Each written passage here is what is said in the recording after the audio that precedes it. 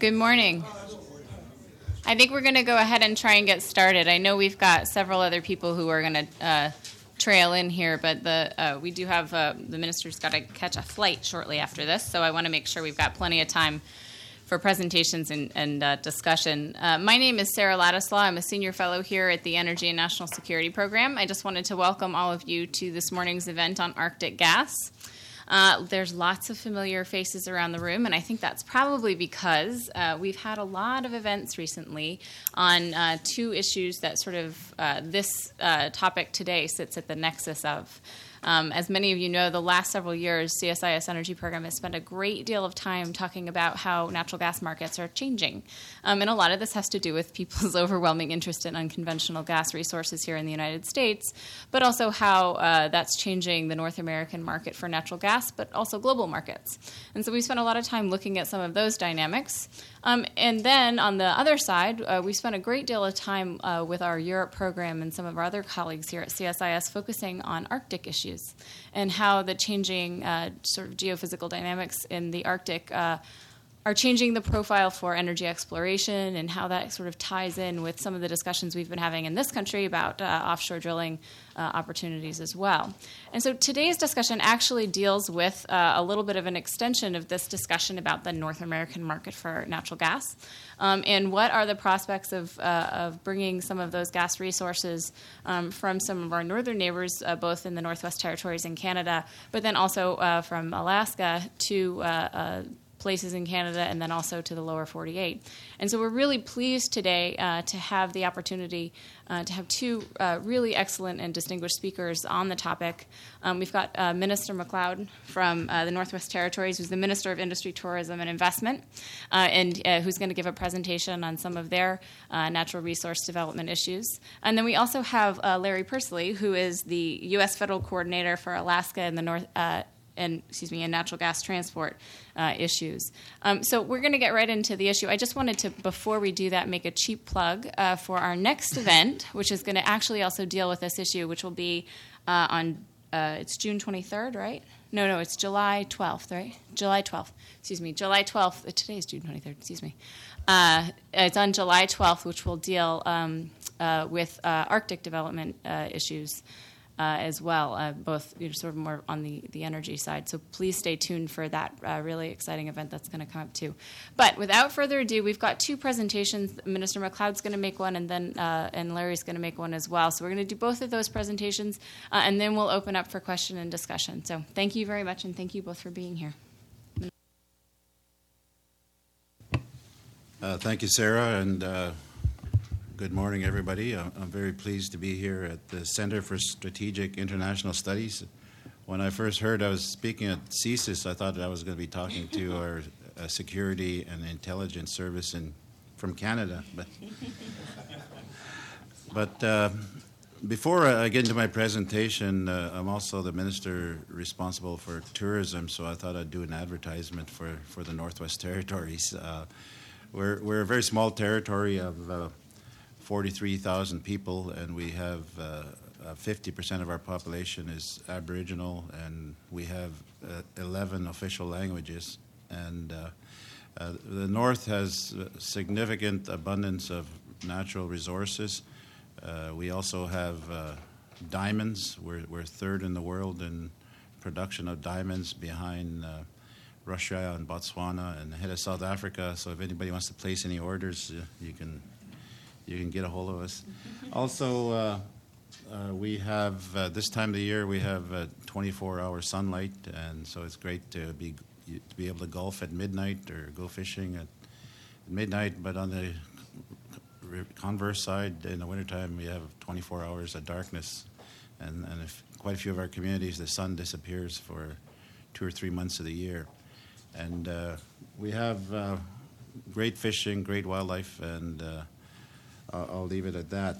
What I'm doing here in Washington is meeting with a whole bunch of people to promote the Mackenzie Gas Pipeline Project. And what I want to do today is give you an update on the pipeline project and what we see as the benefits of Arctic natural gas, And I'll finish off by talking a bit about what some of my conclusions are after meeting with quite a few people here, and I'm glad that I get to talk before Larry this time, because he's a tough act to follow.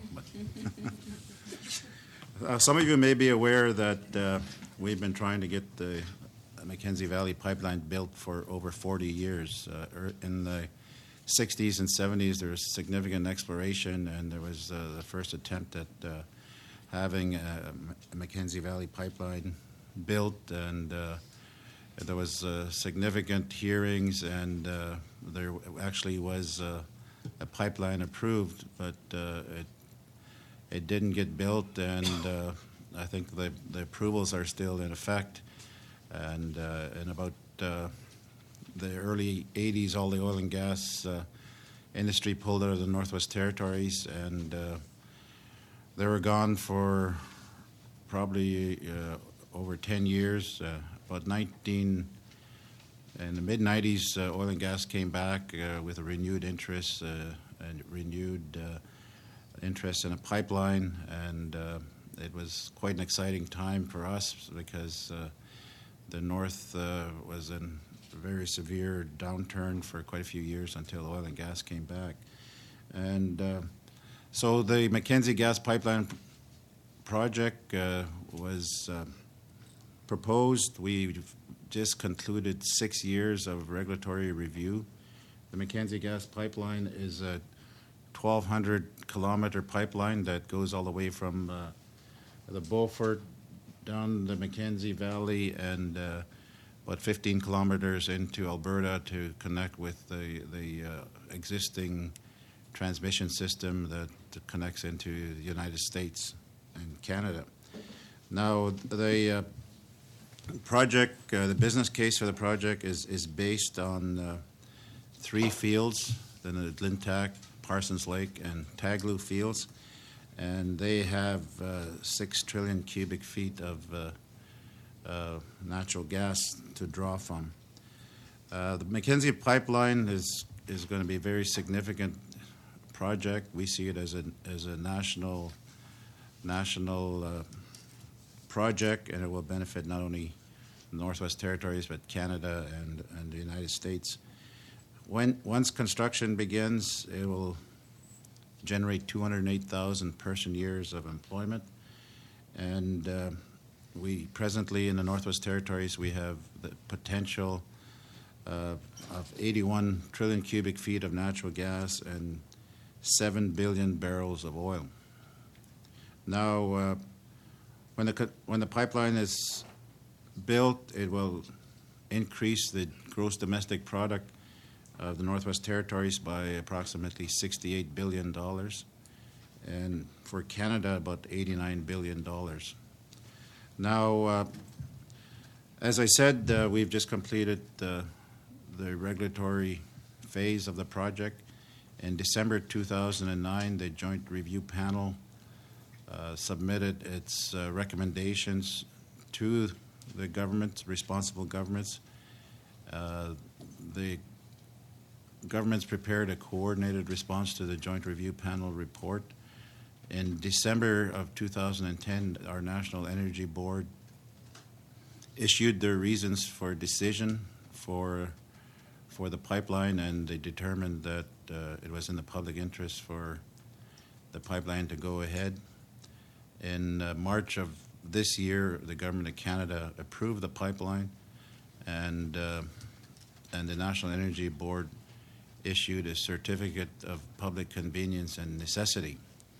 So that doesn't mean there's clear sailing. There's still the issue of the fiscal framework.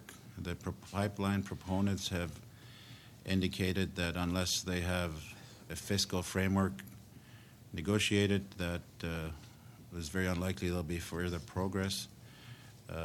Negotiations had begun some time back on a fiscal framework, and then both parties agreed to stop while the regulatory phase was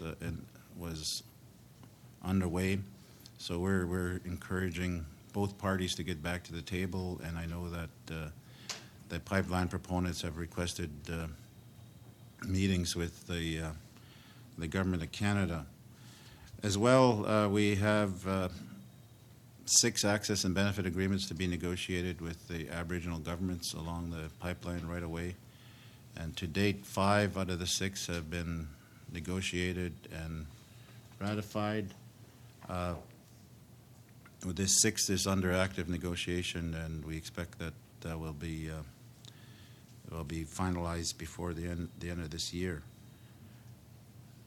The other aspect that is very important to know is our National Energy Board also directed the proponents to report back with an update on progress on a decision to construct by December 2013, and that construction is to begin by December 31st, 2015. So that would mean natural gas would flow by late 2018 and early 2019. So that's brings us to where we are today with the pipeline. And in Canada and the United States, there's a lot of shale gas, and one of the reasons for this trip is to find out is shale gas the panacea that everybody says it is. We know that both in Canada and the United States, there are some environmental issues, there are some concerns with shale gas. I know in Canada, in Quebec, they have put a moratorium on shale gas, and I understand in the United States there's a few regions or states have done the same.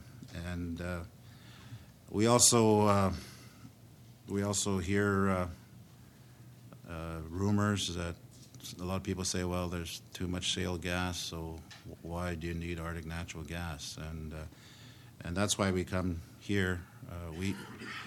Our position and our research show that the demand for energy will continue to increase on an annual basis, and that all forms of energy will be required, including natural gas from the Mackenzie pipeline and the Alaska pipeline. And we also see Arctic natural gas as an important transitional fuel to move us to a lower carbon economy. So that brings us into the issue of climate change. In the Northwest Territories, we have an Arctic environment, and we see every day the impacts of climate change. And the ice is melting, and you've probably heard of the Northwest Passage. Well, in our communities that are along the coast, the water is open for much longer periods, so that we are, as a government, we are resupplying our communities by buying fuel offshore and bringing it around. So that's reduce our costs of fuel in the communities. But it's having very significant impacts on our environment and our wildlife. And I guess maybe not all of it is not 100% attributed to climate change. But for example, our caribou, we used to have 1 million plus caribou. The last population survey that we did showed the population at 28,000. We're starting to see hybrid cross between polar bears and grizzly bears. We're seeing the tree line moving further north. Our water levels are being affected. And we depend on ice roads in the wintertime for moving goods and supplies, and those ice roads are because the ice doesn't get as thick, and they're not open as long. And our government of Canada has said whatever legislation or whatever policies that we're going to have on climate change, they're going to wait to see what the United States does before we commit to any process. So that's basically the message that I've been giving to everybody that I've been meeting here in Washington. So I'll get to the part which I'll call bad shale and good shale. I guess it came to me when some of my first meetings, and I won't name the department that I was meeting with, and the first we said, as soon as I got into my presentation, I said, well, we've got Arctic natural gas that we want to bring to the United States, and I was told, well, the United States has a lot of shale gas. We got so much shale gas that we're already exporting natural gas, and so that was a big surprise for me. And so we talked about the benefits of Arctic natural gas, and that it's a transitional fuel to bring us to a low carbon economy.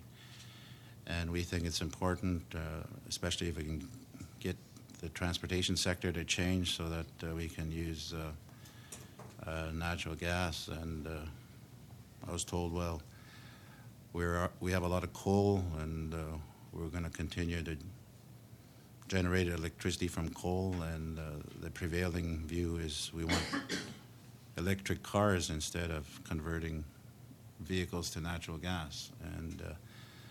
And then we talked about, well, we do have interests. We're already having Asian countries coming north.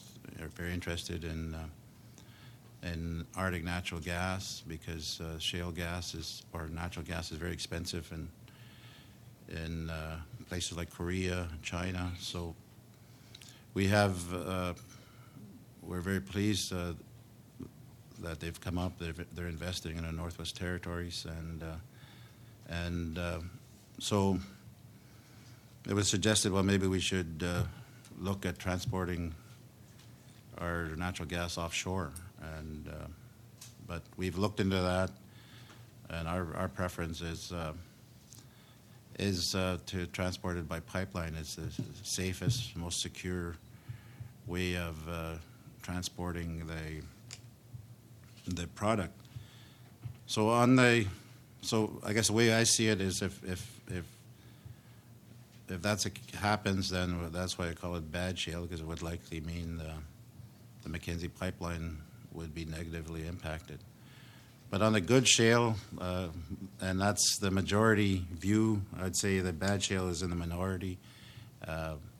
Everybody I talk to certainly believes that we need diversity of energy, and we need to develop all forms of energy, and that the United States needs Arctic natural gas, and that we need to begin to see the benefits of natural gas. There's a lot of natural gas. Shale gas will benefit the Mackenzie pipeline because it will create a demand for natural gas. It will result in consistent pricing for natural gas to move us away from the spikes in volatility that we've seen in the past. And a large part of the reason for large utilities to stay away from moving to using natural gas in the past has been the volatility in prices. And with a safe, secure supply of natural gas, there'd be much more of a tendency to move into that area. And similarly, with the transportation sector, we already see large vehicles, large fleets that have converted. Even in Washington, every bus I see goes by is powered by natural gas. And so we're very heartened by some of the proposed legislation, like the NAT GAS Act that would deal with the transportation sector. And so, which brings us to, so we think that good shale will ensure or help us get our pipeline through and to see it to construction. Just before I conclude, I just want to end on 3 points. we always emphasize natural gas as a very important transition fuel, and as we go forward, we'll see coal and gas would convert to, coal and oil would convert to natural gas. We feel that North America will need to develop all of the natural gas resources to reduce greenhouse gas emissions, and the Mackenzie Gas Pipeline will be a key economic driver for the Northwest Territories, Canada, and the United States. And we're very pleased to come here to Washington. We find it very informative, and it's very important to know what's going on here, because it helps us in our planning for a lot of things that we do, and especially in this case to make sure the Mackenzie Gas Pipeline Project goes ahead. So thank you very much. Great. Thank you very much, Minister McLeod. And I didn't do a great deal of background on either of our two speakers today, because you do have their bios, but I thought, since these pipeline projects that we're talking about today have long lives, it's worthwhile mentioning that both of these gentlemen have been around doing this work for a long time as well, in both of their respective agencies, and so they've got a long history with the pipelines as well. Why don't we get Larry's presentation all set up? Are we all set, or is it? So I'm curious, saying we've been around with this issue a long time is just a nice way of saying we're old. Yeah. And that we haven't succeeded at it in all these years. Old and unsuccessful. Before I get into my presentation, I'd like to second the minister's plug for tourism in the Northwest Territories. I spent time there. It's a beautiful place, and at this time of year, we'd be much happier having a meeting there than in the heat and humidity here. So I vote for Yellowknife next year. Anyway, what I'd like to do is first give an update of where the Alaska Gas Line project stands with permitting. We are behind the Mackenzie project in terms of they've gotten their permits. Now they're trying to get together commercial terms, financing, make the economics work. The Alaska project is in the middle of getting permits, FERC certificate, but we share the same big problem with the Mackenzie line, and that's just the economics. There's a lot of gas, it's far away from market, and it's going to cost billions of dollars to get it to someone who's willing to pay for it. So I will get to the economics and some of the political problems after an update. There are two efforts underway on the Alaska Pipeline Project, and one is before the public, that's permitting, FERC certification. The other is confidential. I'll get to that next. That's the commercial terms. This is the timeline for the Alaska Pipeline Project, which is a venture of TransCanada and ExxonMobil.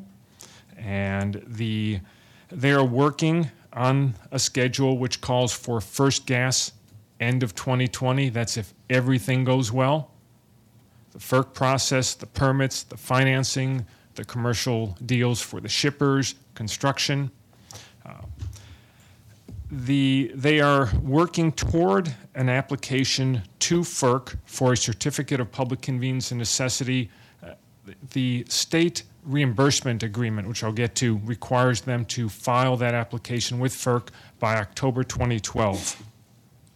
They have held open houses this past spring in Alaska, British Columbia, the Yukon. There's heavy field work scheduled again for this year. They've done field work in previous summers, wetlands, hydrology, soils work, wildlife, core samples along the route. They are contracting with the state of Alaska to conduct surveys in the small rural native villages on subsistence and human health impacts, which will be needed for the environmental impact statement, the FERC process. They have submitted their first two preliminary draft resource reports to FERC, and those are on the public record. And that's a very preliminary draft general project description. Not a lot of details in there. Those will come in December when FERC requires 11 environmental resource reports to be turned in. The 11 drafts right now, the Alaska Pipeline Project is telling FERC they will have them in at end of December. FERC then will distribute those to federal agencies, state agencies for comments. So if there are any holes, any gaps, any missing information in data, Exxon TransCanada will have one last field season in 2012 to fill in those gaps so they can get a complete application to FERC in October 2012. The law, the Alaska Natural Gas Pipeline Act of 2004 that created our office also sets some schedules for FERC. Once they get a complete application, they have 12 months to complete a draft environmental impact statement. After the draft is done, they have 6 months to do the final. After that, 2 months to make the decision. As you can expect on such a large project, FERC is nervous about getting a complete application so they can start the clock. They don't want to be accused of delaying this. There's a lot of work to still gather between now and October 2012. Now, that FERC application is separate from the permits that the sponsors will need. The deal they have with the state, where the state is reimbursing much of their development costs, requires them to apply to FERC. It does not require the permit applications. So Exxon TransCanada has said they are working toward meeting their promise of a FERC application. They're going to phase in the permits. Basically, they're not going to spend more money than they have to prepare permit applications until they know they have a commercial project, which makes business sense. So some of the agencies are getting a little anxious about this phased approach, but it does make sense that you don't spend tens of millions or hundreds of millions more on permits until you know you have a commercial deal to go forward. TransCanada, which holds the old Foothills permit for their right-of-way in Canada that was granted in 1977, also is doing a lot of work. On the Canadian side, they have to prove up hundreds of permit conditions from 1977, and they are working toward that. Just to give you an idea of magnitude, the project is estimated at a construction cost of up to $41 billion. That's for the gas treatment plant, which would be the largest in the world at a $12 billion project. About 270,000 tons of modules would be loaded on barges over 3 summers and brought in to the North Slope of Alaska. Hopefully, the ice won't get in the way. 2.5 million tons of steel. The pipe would be 48 inches in diameter, about 1 inch thick, and pressurized to 2,500 pounds per square inch. So not an insurmountable engineering feat, but a challenging engineering feat. So that's where the project is in terms of the regulatory phase. On the commercial negotiations, the open season that the Alaska Pipeline Project ran closed last July. That's where they lay out their project, tentative costs, timeline, and say, anybody want to ship gas down this pipe? Bids were received from several shippers, major producers on the North Slope, but certainly for proprietary reasons, they have not disclosed who bid, how much, what terms. Those are commercial negotiations have been ongoing since last July. They did say that the bids were heavily conditioned, not surprising, given the risk involved, given the uncertainty in the market, fears of construction delays, cost overruns. The law allows them to keep those negotiations, those bids confidential, but the law does require that when they reach what are called precedent agreements, sort of the prelude to a firm shipping commitment, when they reach those agreements, the terms then do become public. They have to be filed with FERC and released to the public. Everyone is hopeful that someday we will get precedent agreements, or at least some of it, to give an indication of the commercial viability of this. I am not aware specifically of what is involved in the commercial negotiations, but I can assume on a project this size, the issue of who's going to pay for cost overruns, delays in delivery of gas, back-out dates, where the pipeline is going to end. There are several options of what you could connect to in Canada. The 1,700-mile Alaska gas line would go to northern Alberta, where it could connect to the existing grid. The firm shipping commitments that are going to be required to underwrite financing for this are probably going to be worth more than $100 billion. We're looking at 20 years plus of firm transportation commitments on up to 4.5 billion cubic feet of gas. It's a sizable liability to book. You certainly get to book your reserves, but you also have to account for the liability of those shipper pay contracts that would be required for this. You probably, if you've been following this, there was I don't like to use the word competing, there was a parallel project being designed called Denali. It was a partnership of BP and ConocoPhillips. They also were trying to put together a commercial deal to build a large diameter pipe from Alaska's North Slope to Alberta. After spending $165 million over the last few years, in April they decided to give it up. They could not reach shipping terms, and they decided to stop working at it.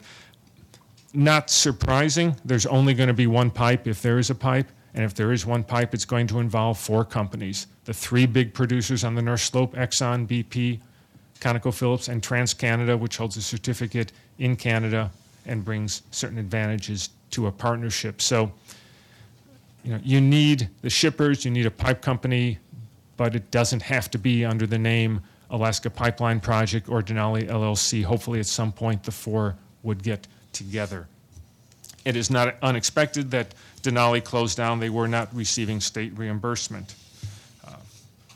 The market, and this map shows it well, because a lot of people, particularly in Alaska, ask where the gas would go. They're very sensitive to it going to Canada, and I keep trying to explain to them it doesn't go to Canada, it goes through Canada. Canada does not need 4.5 billion cubic feet of Alaska gas. Canada has plenty of its own gas.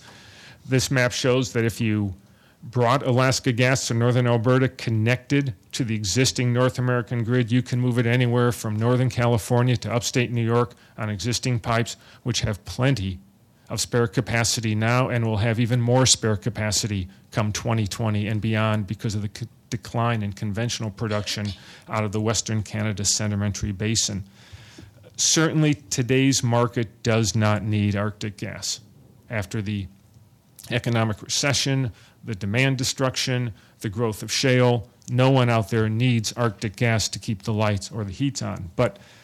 And it's a problem with Alaskans because they are fixated on the price du jour. They're euphoric when oil prices are high, and they're depressed when oil prices are low. They're used to looking at the day's price. The day's price doesn't matter to Arctic gas. What matters is where the producers, who are the shippers, who are the investors, who are the underwriters of the project, where they think it's going to be 2020, 2030, 2040. That is going to depend to a large extent on it's going to depend totally on market conditions. Greenhouse gas restrictions, shale gas, does community opposition, do concerns about air quality, water issues, fracking, does that put a lid, does it dampen down the shale growth?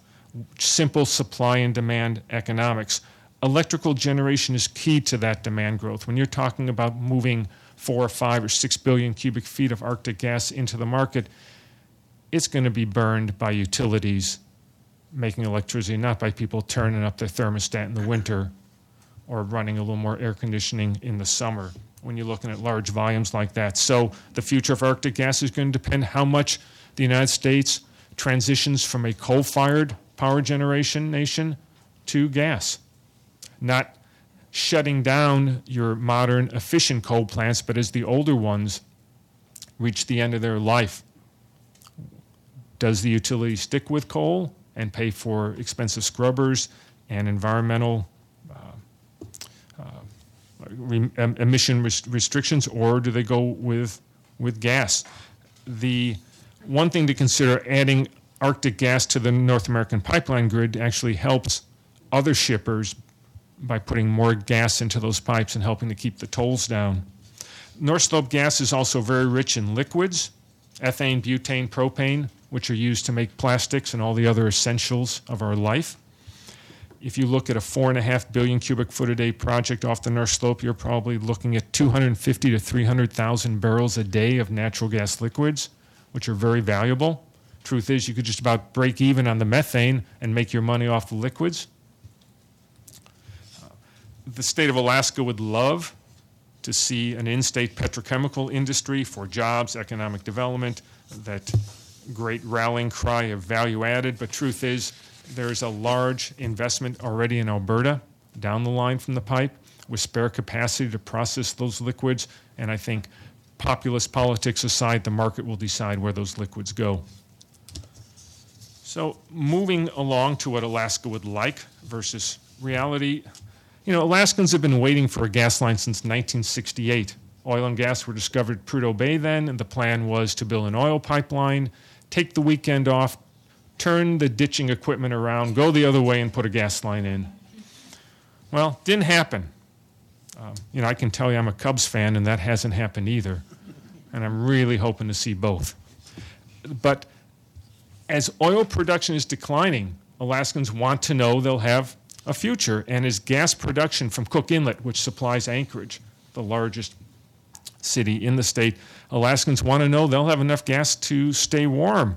And then you go to Fairbanks, which is not connected to the domestic supply out of Cook Inlet for Anchorage. Fairbanks right now, people there heat their homes with diesel fuel. They're paying $4 a gallon. On a BTU basis, that's 4 times what you pay here for Washington Gas. You get out to rural villages, they're paying $8 a gallon, which means they're paying 8 times what you're paying on a BTU basis. The state really needs an affordable source of in-state energy, and they're looking to natural gas from that. They got proven reserves, 35 trillion cubic feet on the North Slope. It's very frustrating to Alaskans. They can't get at it to burn, but it is such a small market. It's hard to move that gas into Alaska. Just to get to the state reimbursement, that frustration of wanting a gas line project in 2008, the state of Alaska, the legislature agreed to something called the Alaska Gas Line Inducement Act. They gave a license to TransCanada that entitles them to receive up to $500 million of state funds as reimbursement or partial reimbursement toward their development, permitting, planning, design costs. They're at a 90% reimbursement. It was 50% until the close of the open season. Now it's at 90%, capped at $500 million. In return for that money, TransCanada, now Exxon as a partner, promised that they will get an application for a certificate to FERC by October 2012, even if they don't have shippers. Normally, nobody would go to FERC to certificate a $40 billion project if you didn't have shippers. That was the deal the state struck. You go ahead, get a certificate, even if there's no shippers, we'll underwrite the $500 million. It's unfortunate. Many Alaskans are starting to question the wisdom of that because they thought they'd see a commercial deal. They thought they'd see shipper contracts, more progress to the pipeline. So there are some who would like to get out of the deal, declare it uneconomic, null and void. Everyone takes their keys, their files, and goes home. There was a bill introduced in the legislature this year, got hung up in committee to kill the deal. It will come back next year in the Alaska legislature. It's a 2-year session. Bills are alive the second year. And hopefully there will be some progress by then, so the opponents of the reimbursement, the opponents of the deal to get to FERC by 2012 will be satisfied. There's certainly, Alaska is no different than the rest of the country. There's a sizable contingent of people in Alaska who don't trust big oil, don't like them, and are not enthused about cutting checks to them as reimbursement. Meanwhile, and Alaska is great on distractions and diversions. I think it's in our Constitution. We now have a Plan B. In case there's no big line, and again, the big line is the cheapest way to get gas to Alaskans. You're taking off a small portion. Someone else is paying most of the cost of that mortgage. Plan B is an in-state line. Goes by lots of different names. It would run from Prudhoe Bay to Fairbanks and into Anchorage. Their next report to the legislature is due July 1. The past 2 sessions, the legislature has appropriated $35 million to them to do planning and design work. $35 million to some of you may not seems like a lot of money. When you're as rich with oil money as we are, $35 million is a small appropriation for the Alaska legislature. Kind of sad. But that $35 million will get us some rights-of-way permits, design work. They're looking at a 500 million cubic foot a day line, about $8.5 billion, plus or minus 35%, I might add, on the construction estimate, to satisfy local needs. sort of the hell, we're never going to get a big line, tired of waiting. If we pay the bill, we'll have a certainty of schedule. We'll just make sure we get it built ourselves. Problem is, it's not even close to economic. 500 million cubic feet a day, if you shut down all the existing gas production in Cook Inlet, is still 2.5 times more than Alaska needs on an average day. So I don't know what you do with it. Well, they hope, of course, to export it or turn it into gas liquids or something, but it would take, from our calculation, about a $5 billion state subsidy on the construction cost to get that gas down to the $7 or $8 an MCF that people in Anchorage are paying now. My argument to Alaskans is if you're going to throw $5 billion to subsidize an uneconomic pipeline that generates no revenue and no new exploration, why don't you take that $5 billion across the street, sit down with the producers in TransCanada and see if you can cut a deal. But I'm not governor. Anyway, so to, I guess, mimic what the minister said, the big pipeline is possible. Half of the coal-burning power plants in the U.S. are more than 40 years old. You can find a lot of people out there who predict, forecast, prognosticate, expect coal plant retirements in the years ahead, turning to natural gas. The Interstate Natural Gas Association, INGA, did a study last year, or their foundation did a study, it was a year or so ago, showing that if just half of the oldest, dirtiest coal-fired power plants in the U.S. were to retire, you'd need 5.5 billion cubic feet a day of new supplies to meet the demand to generate the kilowatt hours. So if you look at that, you could see where there is the possibility, 2020 and beyond, that between demand build from power plant conversions from an increasing economy, that there would be a market for Arctic gas if you can get in there at a competitive price. And I tell Alaskans that their gas isn't worth anything more than what the market pays. It's not like salmon, where you can get someone at Whole Foods to pay $20 a pound for it. It's just a molecule of methane. If the market's $6.03, your gas is worth $6.03 minus transportation costs, minus processing costs, minus production costs. That's what it's worth. Alaskans got filthy stinking rich off a gas line. They'd like to get filthy stinking rich off an oil line. Since 1977, we have $40 billion in our sovereign wealth fund, $12 billion in our budget reserve fund, no sales tax, no income tax, and we hand out dividends to everyone every year. If you demand to get filthy stinking rich off a gas line, it's never going to get built. The spread just isn't there. If you're willing to get wealthy off a gas line, because by tapping into it with the economies of scale, you can get gas locally at affordable prices. You can have a reason for someone to explore on the North Slope for more oil and gas, because now you could sell the gas, not just the oil, and treat the gas as a liability. In total, the state would come out ahead even if it doesn't get rich off the production tax that it would like to. So I think the state needs to sit down with the companies and negotiate fiscal terms. Something that works for everyone, quicker capital cost recovery, tax deferral, back-end loading. The state needs to explore what, in a low price for the foreseeable future gas market, you need to do, could do, might be able to do to help the economics. So work on that concurrent while the project team's working on permitting and design, see if you can pull this together. And with that, questions?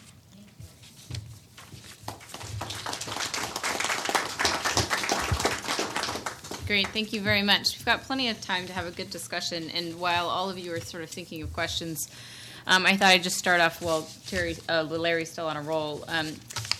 One question that we were sort of wondering about was whether or not Minister McLeod had sort of brought up that they'd looked at exports of LNG as a potential option, and whether or not that's something that you all have looked at and what you think about the economics of that. I mean, I know there's been some talk about trying to extend the lifetime of Kenai and some other options, but I just wanted to know. Sure. There is a sizable portion of Alaska who likes the notion of going overseas. They see the price in the paper, it's $12 a million BTU in Asia, and they think, my gas is worth $12. And just so you know, our office, the federal law that set up our office, set up a loan guarantee, some tax incentives, permitting certainty, applies to a project that moves gas to North America, to the lower 48. If you want to export Alaska gas overseas, you're on your own with our office. But I guess my take on it, looking at it, talking to people, is it would cost you, the estimate is $25 billion to build a treatment plant on the North Slope and a pipeline to get to Tidewater. Then you got to build a liquefaction plant and a terminal. So you're looking at, what, $35 billion to get a molecule of LNG into a tanker. And you're going to go out there and compete with all the Tidewater projects in Australia, Papua New Guinea, Sakhalin in Russia, Qatar. I just don't see it. China didn't get to be China by paying Nordstrom prices for its commodity. It got to be China by paying Walmart, and Alaska will never be able to supply LNG at Walmart prices. We'll just get underbid. I don't see an Asian market there for Alaska gas because of the cost of getting it to Tidewater. Okay, if you do have questions, please just, we got a couple ground rules. State your name and affiliation, just so our speakers know who you are. And you're welcome to make comments because we'd like to have a discussion, but if you do have a question, please make it clear and in the form of a question. Thanks. Charlie. Charlie Ebinger from Brookings Institution. Is there still any talk at all about linking the Mackenzie Valley project and Prudhoe Bay? It's known as the over-the-top route. If you think of the top of our world as the top of your world, it is an over-the-top route is illegal under state and federal law. And so there's talk about it, but no one's advocating it that I'm aware of. And it was just politics, I think, that caused those laws to go through. Job preservation and such. Bob may have something to add.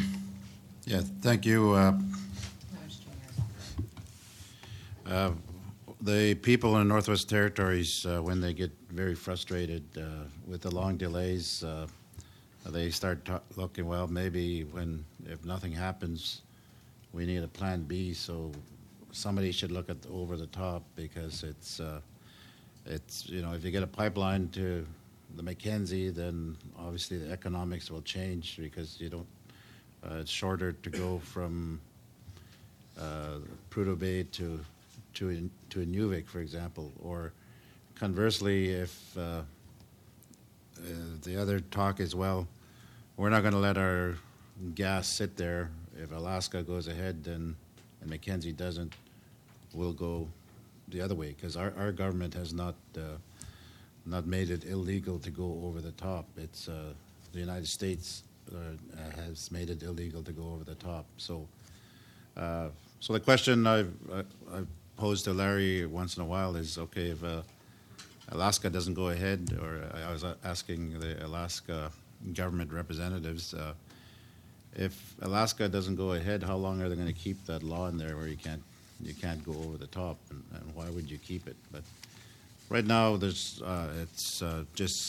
speculation, and as I say, probably if nothing happens, I think there'll probably be more discussion on over the top. Thank you. Well, I'll discuss the netback from the Alaska project. If you look at the production cost, now keep in mind they're already producing the gas at Prudhoe Bay. They're producing more than 8 billion cubic feet a day, stripping it out of the flow that comes out of the ground and re-injecting it. So it would be diverting some of that over. That gas would be very inexpensive to produce. Future finds would have production costs. But if you just look at what's up there now, the estimated rough cost of getting it out of the ground, treating it, removing the contaminants, hydrogen sulfide, water, and the rest, and then shipping it all the way into U.S. markets, you're probably looking $4.5 per MCF, assuming you can bring it in on budget. So if you got $6 gas, netback could be $1.50, $2. But you're right, that's just the methane. 250,000 barrels of liquid a day really does help the economics of the project. You've got to have those liquids. And I think realistically, you've got to have the expectation, again, assuming you can bring it on budget, that you're looking at a long-term average price of $6. You get below that, it gets really very iffy. Yeah, that would be a Henry Hub price. Yeah, thank you. the Mackenzie pipeline, obviously, we have a much drier gas, so the studies that we have done show that we don't have anywhere near the amount of liquids in the Mackenzie pipeline. And in the early days when it was seen as a race between Alaska and Mackenzie, Alberta government, for example, had said they preferred Alaska because it had more liquids that they could put into their petrochemical, but we very quickly made them aware that that was politically incorrect, and I think now everybody recognizes that it is not a race, that both pipelines are needed, as long as the Mackenzie pipeline goes first, so the liquids, we do have liquids, and we did do a study on value added, similar to Alaska, and the conclusions of the report was there wasn't enough liquids in the pipeline to make it viable to have a value added facility in the Northwest Territories. Thank you. And I'd also like to say it's not a race. Whichever one can get its economics together first, and I think eventually, as we look out decades ahead, both will go. Though after Boston beat Vancouver in hockey, I'm trying to think maybe we do owe Canada something. Claire Richardson Barlow. Thank you both very much. My question comes from being a native Oregonian. For as long as I've been aware of state politics in Oregon, the topic of constructing pipeline infrastructure has been pretty contentious. Driving through Oregon and Washington, you can see advertisements both for and against construction of infrastructure. I'm just wondering if public opposition in the Pacific Northwest is a significant barrier, if it's just white noise, and how you address public opposition when you're here in Washington or in Oregon or Washington or elsewhere. Thank you. Well, in the Northwest Territories, first of all, we have a very small population, and people in the Northwest Territories, the way we use the terminology is we don't like people from outside telling us what to do. So we have had attempts by NGOs to raise opposition to the pipeline, and so a lot of times we get accused of old school thinking, because we think the pipeline's a good thing, and some people think, well, we should be going to alternative fuels, we should go into renewables and so on. But and I think we are working in those areas, but it's very expensive where we live, and you can imagine renewables are much more expensive. And the Aboriginal governments, are being courted or have been courted by the NGOs, but the Aboriginal governments are one-third owners of the pipeline, are going to be one-third owners of the pipeline when it's built. So basically, through the regulatory process, we've dealt with all of those things. Now, so we don't have the same opposition. The biggest opposition that we've been hearing, and the NGOs have publicly stated that they support the Alaska pipeline rather than the Mackenzie, because they feel the Mackenzie molecules are going to go directly to the oil sands. And so we have said, well, the oil sands are going to be developed whether the Mackenzie pipeline goes ahead or not, so it's not a matter of the molecules being designated. And as far as the Pacific Northwest, well, one of the things that we've been looking at, because we're on a major tributary, the Mackenzie River, which goes right into the Arctic Ocean, and with the melting ice and the ice pack dissipating, there's a lot more open water, so there's a lot more interest.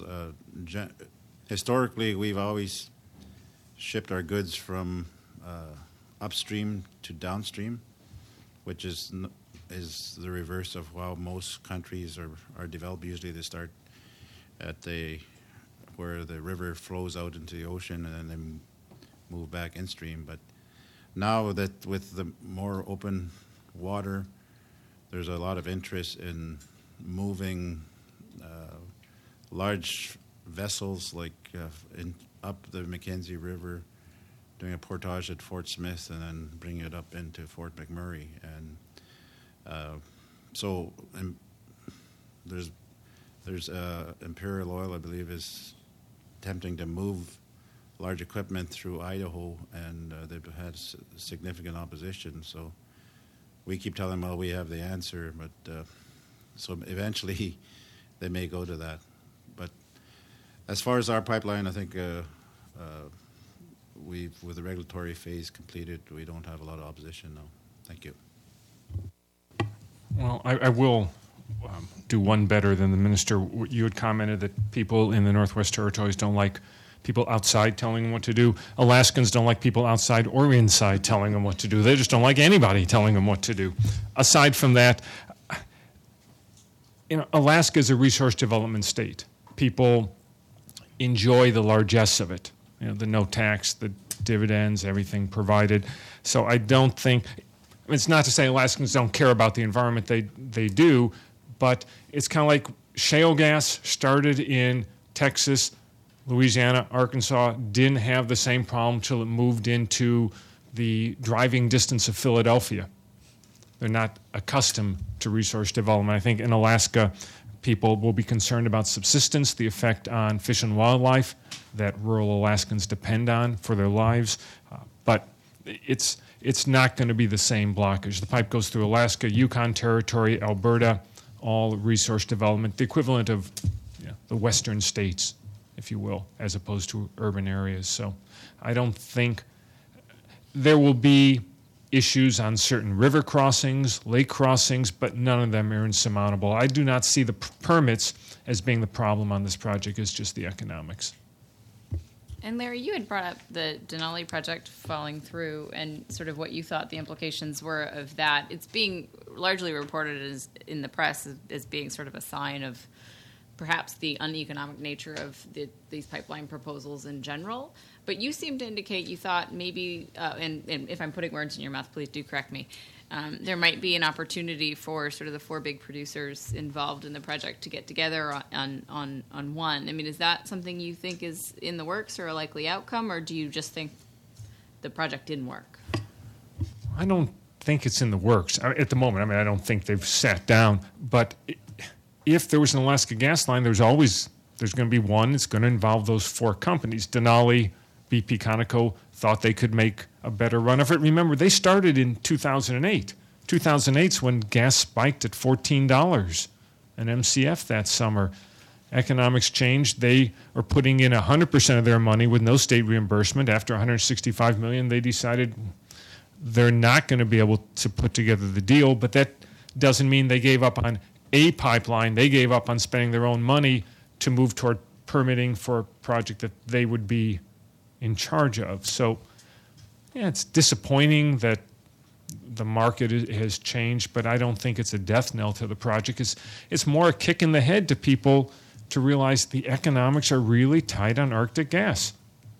And our job is, from a permitting perspective, is to make sure the federal government doesn't do anything to make an already difficult project any more difficult. But that only affects permitting. The economics still are going to come down to the producers and the state. State of Alaska takes a production tax, a royalty, a property tax on oil and gas. The only state property tax we have is on oil and gas property, and a corporate income tax. Somewhere in there, you add it all up, they get a big bite. They've got to decide how much they want this project. Do we have any other questions? I can keep going. Charlie. Thank you. How big a problem do you believe for either of the pipelines is the fact that by all indications the shale gas resource both in the United States and Canada is huge? I was just talking to someone the other day from a major oil company who was now talking about the Utica shale under the Marcellus. Now, I'm sure there will be environmental issues that surface, but if you believe these reservoir numbers, I just don't see how you can see any market for Arctic gas even after you've taken it in big trucks and other applications for a long, long time in the future. Just wondering, does that go in your equations at all? Well, certainly, and I tried to address it by referring to bad shale and good shale, and we have been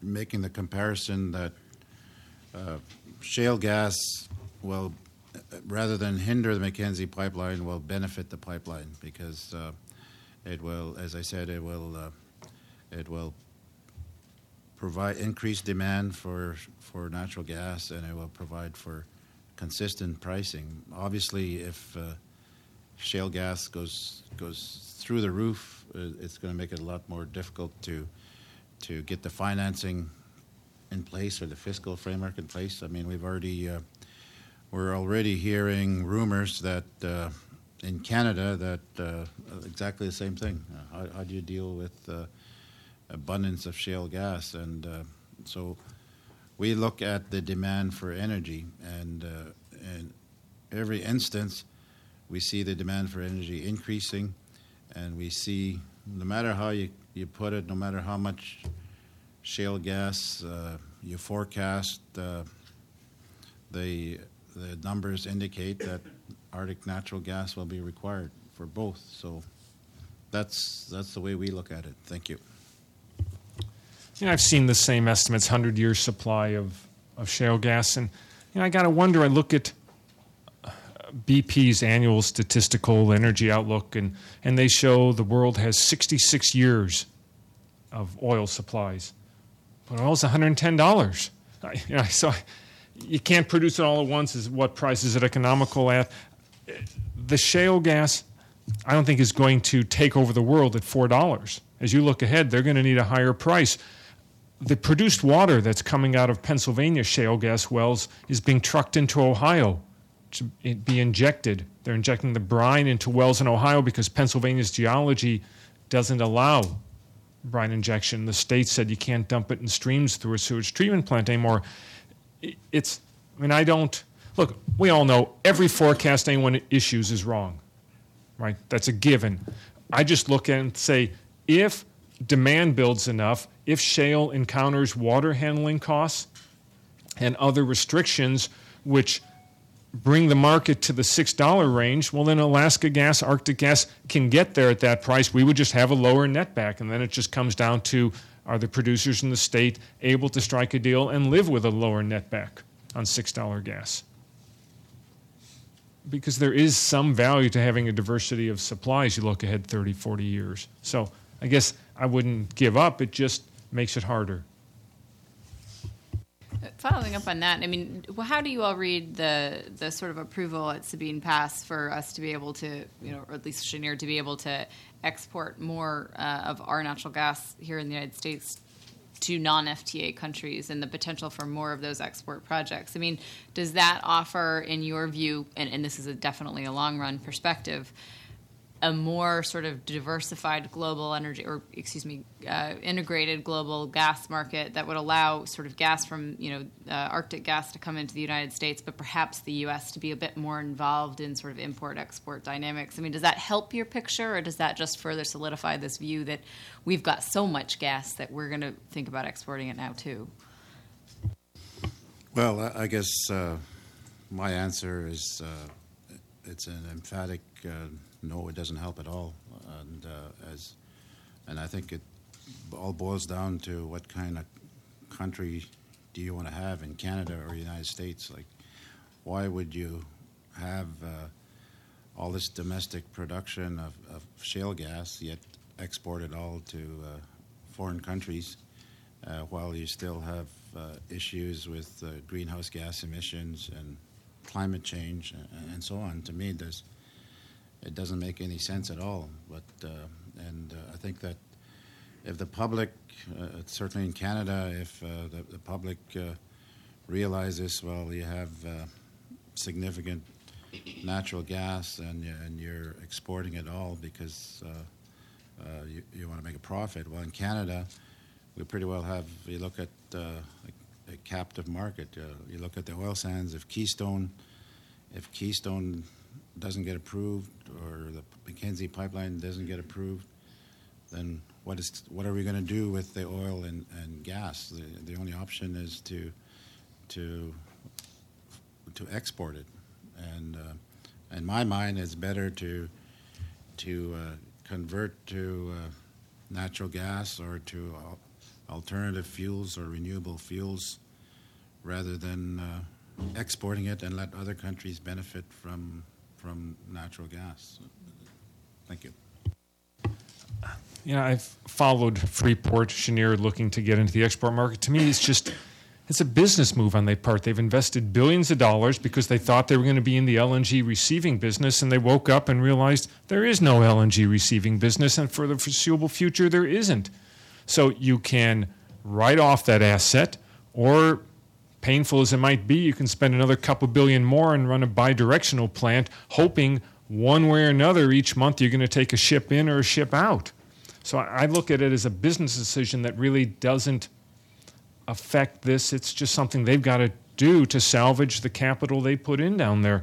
It could, in a way, maybe it could hurt. It could help and just make it a more fluid market. If you have gas that's produced, Texas, Louisiana, maybe the best netback is to send it somewhere else, and the best netback, you still may be able to move Alaska gas, Arctic gas into Pacific Northwest, West Coast, Upper Midwest. But I think it's just a smart business decision on their part. Yeah, Quentin Hodgson from the Strategy Office at the Pentagon. Given that in the U.S., at least, attempts to try to provide some sort of legal framework to increase the cost of essentially carbon emissions has failed, at least in the near to midterm. Are there other things that you see as reasonably in prospect for making some form of case for these pretty slim economic business cases that you've laid out? And then the second question I also would add to that is for the minister. You talked about waiting to see what the U.S. does, and clearly, we're the bigger brother here who has the biggest impact, but I'm wondering what can you do to try to influence and push that along, because clearly we will often be very late to making a decision, if any at all, and there are often perverse impacts of what we decide, since we often decide for ourselves, not necessarily for what's in Canada's interest. Yeah, thank you. I think there's two very good questions, and I think earlier on when Canada signed on to Kyoto, and everybody was expecting that, we were seeing in the United States, there seemed to be movement towards a lower carbon economy, and there was emissions standards or vehicle standards and so on. We've certainly felt that with those kinds of, like we always hear, well, if you had full cost accounting, then everybody would be using natural gas, but we don't have full cost accounting.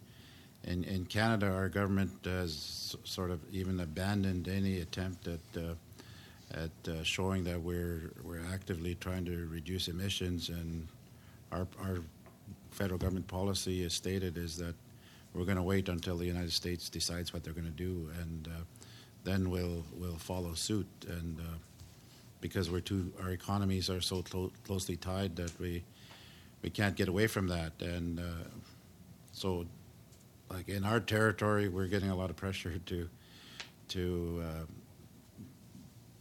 put in a revised greenhouse gas strategy, because we had a territorial greenhouse gas strategy that applied only to our own government activities, and we're getting a lot of pressure to, we got to put one in place to show the rest of the world that we're serious about doing our part, because it's very obvious that it's affecting our environment, it's affecting the way we live. But I guess some people also view, no matter what we do, nobody else is going to care unless it starts affecting them, and I think that's the same is true. I don't think the United States will start taking it seriously unless it really starts affecting them as well. If you start seeing affecting you in your backyard, you'll push for the government to do something about it. And so I guess right now we we participate in all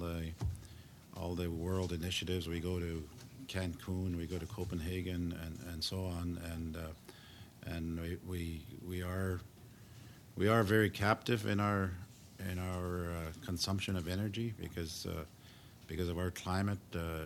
We have a very high per capita emissions or greenhouse gas emissions, but collectively it's very small because we're a very small population over a large geographic area. So I guess we're reduced to showing that we're a leader in this area and lobbying our federal government to do something about it. And we keep hearing it's being done at the provincial level, and like British Columbia implemented a carbon tax. Quebec has some form of carbon tax. People question whether it's really a carbon tax or not, so I think it's happening. It's going to happen from the bottom up rather from the top down. Thank you. I would agree with that, but first I'd like to second your cynicism that Congress is not looking like it's likely to do anything, cap and trade, greenhouse gas emissions, carbon tax. Hell, they can barely get it together to pay the bills for the country. So thinking they're going to tackle something comprehensive like energy legislation, I've given up on. But I agree with the minister. If you look at the news, it is coming from the bottom up. Denver is going coal-free on their power generation. Canada, I believe, as a national policy, is phasing out coal generation 2014. Penn State University, getting out of the coal plant business, going gas. Washington State and the largest coal plant there reached a deal to shut down that coal plant, convert to gas. So I think it is going to come from people who are affected, municipalities, counties, states. On a federal level, maybe we'll see something with natural gas vehicles. You could conceivably end up with another billion cubic feet a day of demand if you did some major conversion in the long-haul trucking fleet. I know Anadarko and other producers are actually putting their own money into it to build the fueling stations you need on the interstate so the long-haul truckers could convert and know they're going to be able to fill up rather than coasting downhill looking for the next compressed natural gas fueling station. So there are some things. I think vehicles, you might see some legislation out of Congress, but in terms of driving up the demand for power generation and any kind of emissions controls, I agree with the minister. It's going to come from a local level. I think in a general sense, anything that makes the world market more liquid and encourages people to burn more gas is good. So I guess in that general answer, I think it helps. You're right, with the Panama Canal expansion, you'll be able to move the tankers back and forth instead of going the long way through the end of the world. It lowers costs by $1 an MCF or so, is what I'm told on shipping costs. So it does. It gets people thinking about gas, gives them more options. So I think it helps. Yeah, in a similar way. So, and Minister, you talked a little bit about it, but this focus on the Arctic, and this will be a lot of what we talk about in our July event on Arctic oil production, but how has that changed how people are looking at these projects? I mean, is that increased attention on Arctic resources in general, presence in that region? I think there's been a lot of criticism that the United States hasn't paid as much attention to its strategic positioning in the Arctic, and we're still sort of on the fence about how we feel about production of oil and gas resources up there, even if it is, sort of going on. How has that increased attention on that region changed some of the dynamics for these projects going forward? Well, we're very surprised at the amount of attention the Arctic is receiving these days, and almost every day you hear about the Arctic, and we talk about races, and every Arctic country is doing all their demarcation because of the United Nations law of the sea, so that they can claim as much of the resources. Everybody realizes, I think every Arctic country realizes the amount of natural resources in those areas in the Arctic. So, like the government of Canada is spending $100 million to do geoscience work in that whole area. And there's a recognition that a lot more attention has to be paid on Arctic sovereignty.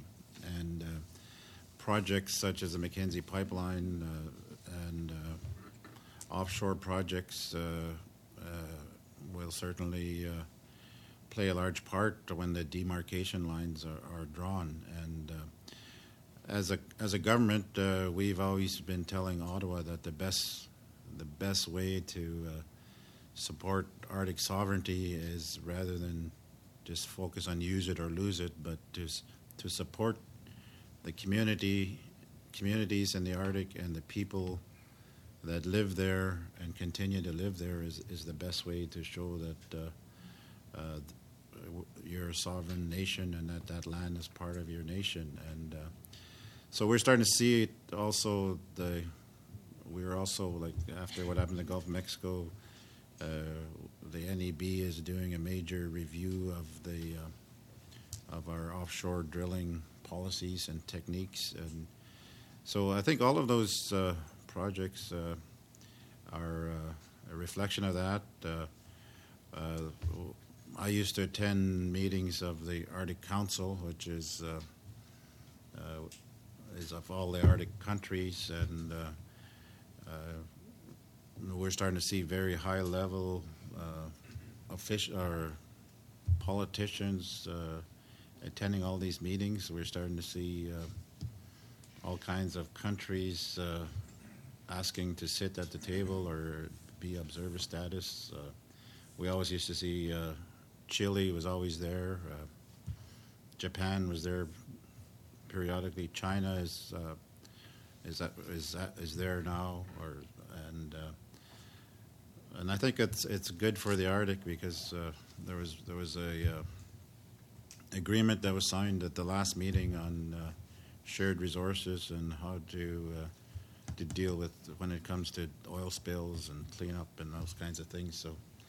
So I think that there's finally a recognition that the Arctic is very important, and in the Northwest Territories or Arctic countries, we have a different map than that, where it's centered around the North Pole to show how important the Arctic is. So I think there's been a recognition of that throughout the world. Thank you.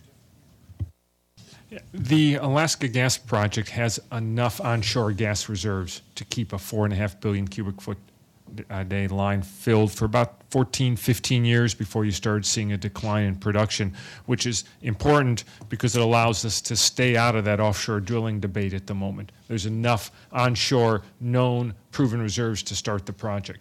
Obviously, if you're looking 40, 50-year life, you're going to need more gas at some point. But I agree with the minister. I think the increased focus on the Arctic people is very important. You know, we have been taking oil out of the land for almost 40 years. Hopefully we'll be taking gas out, and I think it's good that there's increased consultation and respect for the peoples who are going to be affected by the development for the next 100 years. Questions, and I'm going to close our session in the interest of making sure that the minister makes his plane on time, because it's a long trip. But I just wanted to ask you to please join me in thanking our two speakers today for a really excellent and informative presentation. Thank you. Yeah, thank you, everybody. Always enjoy coming here to speak at the center. Thank you.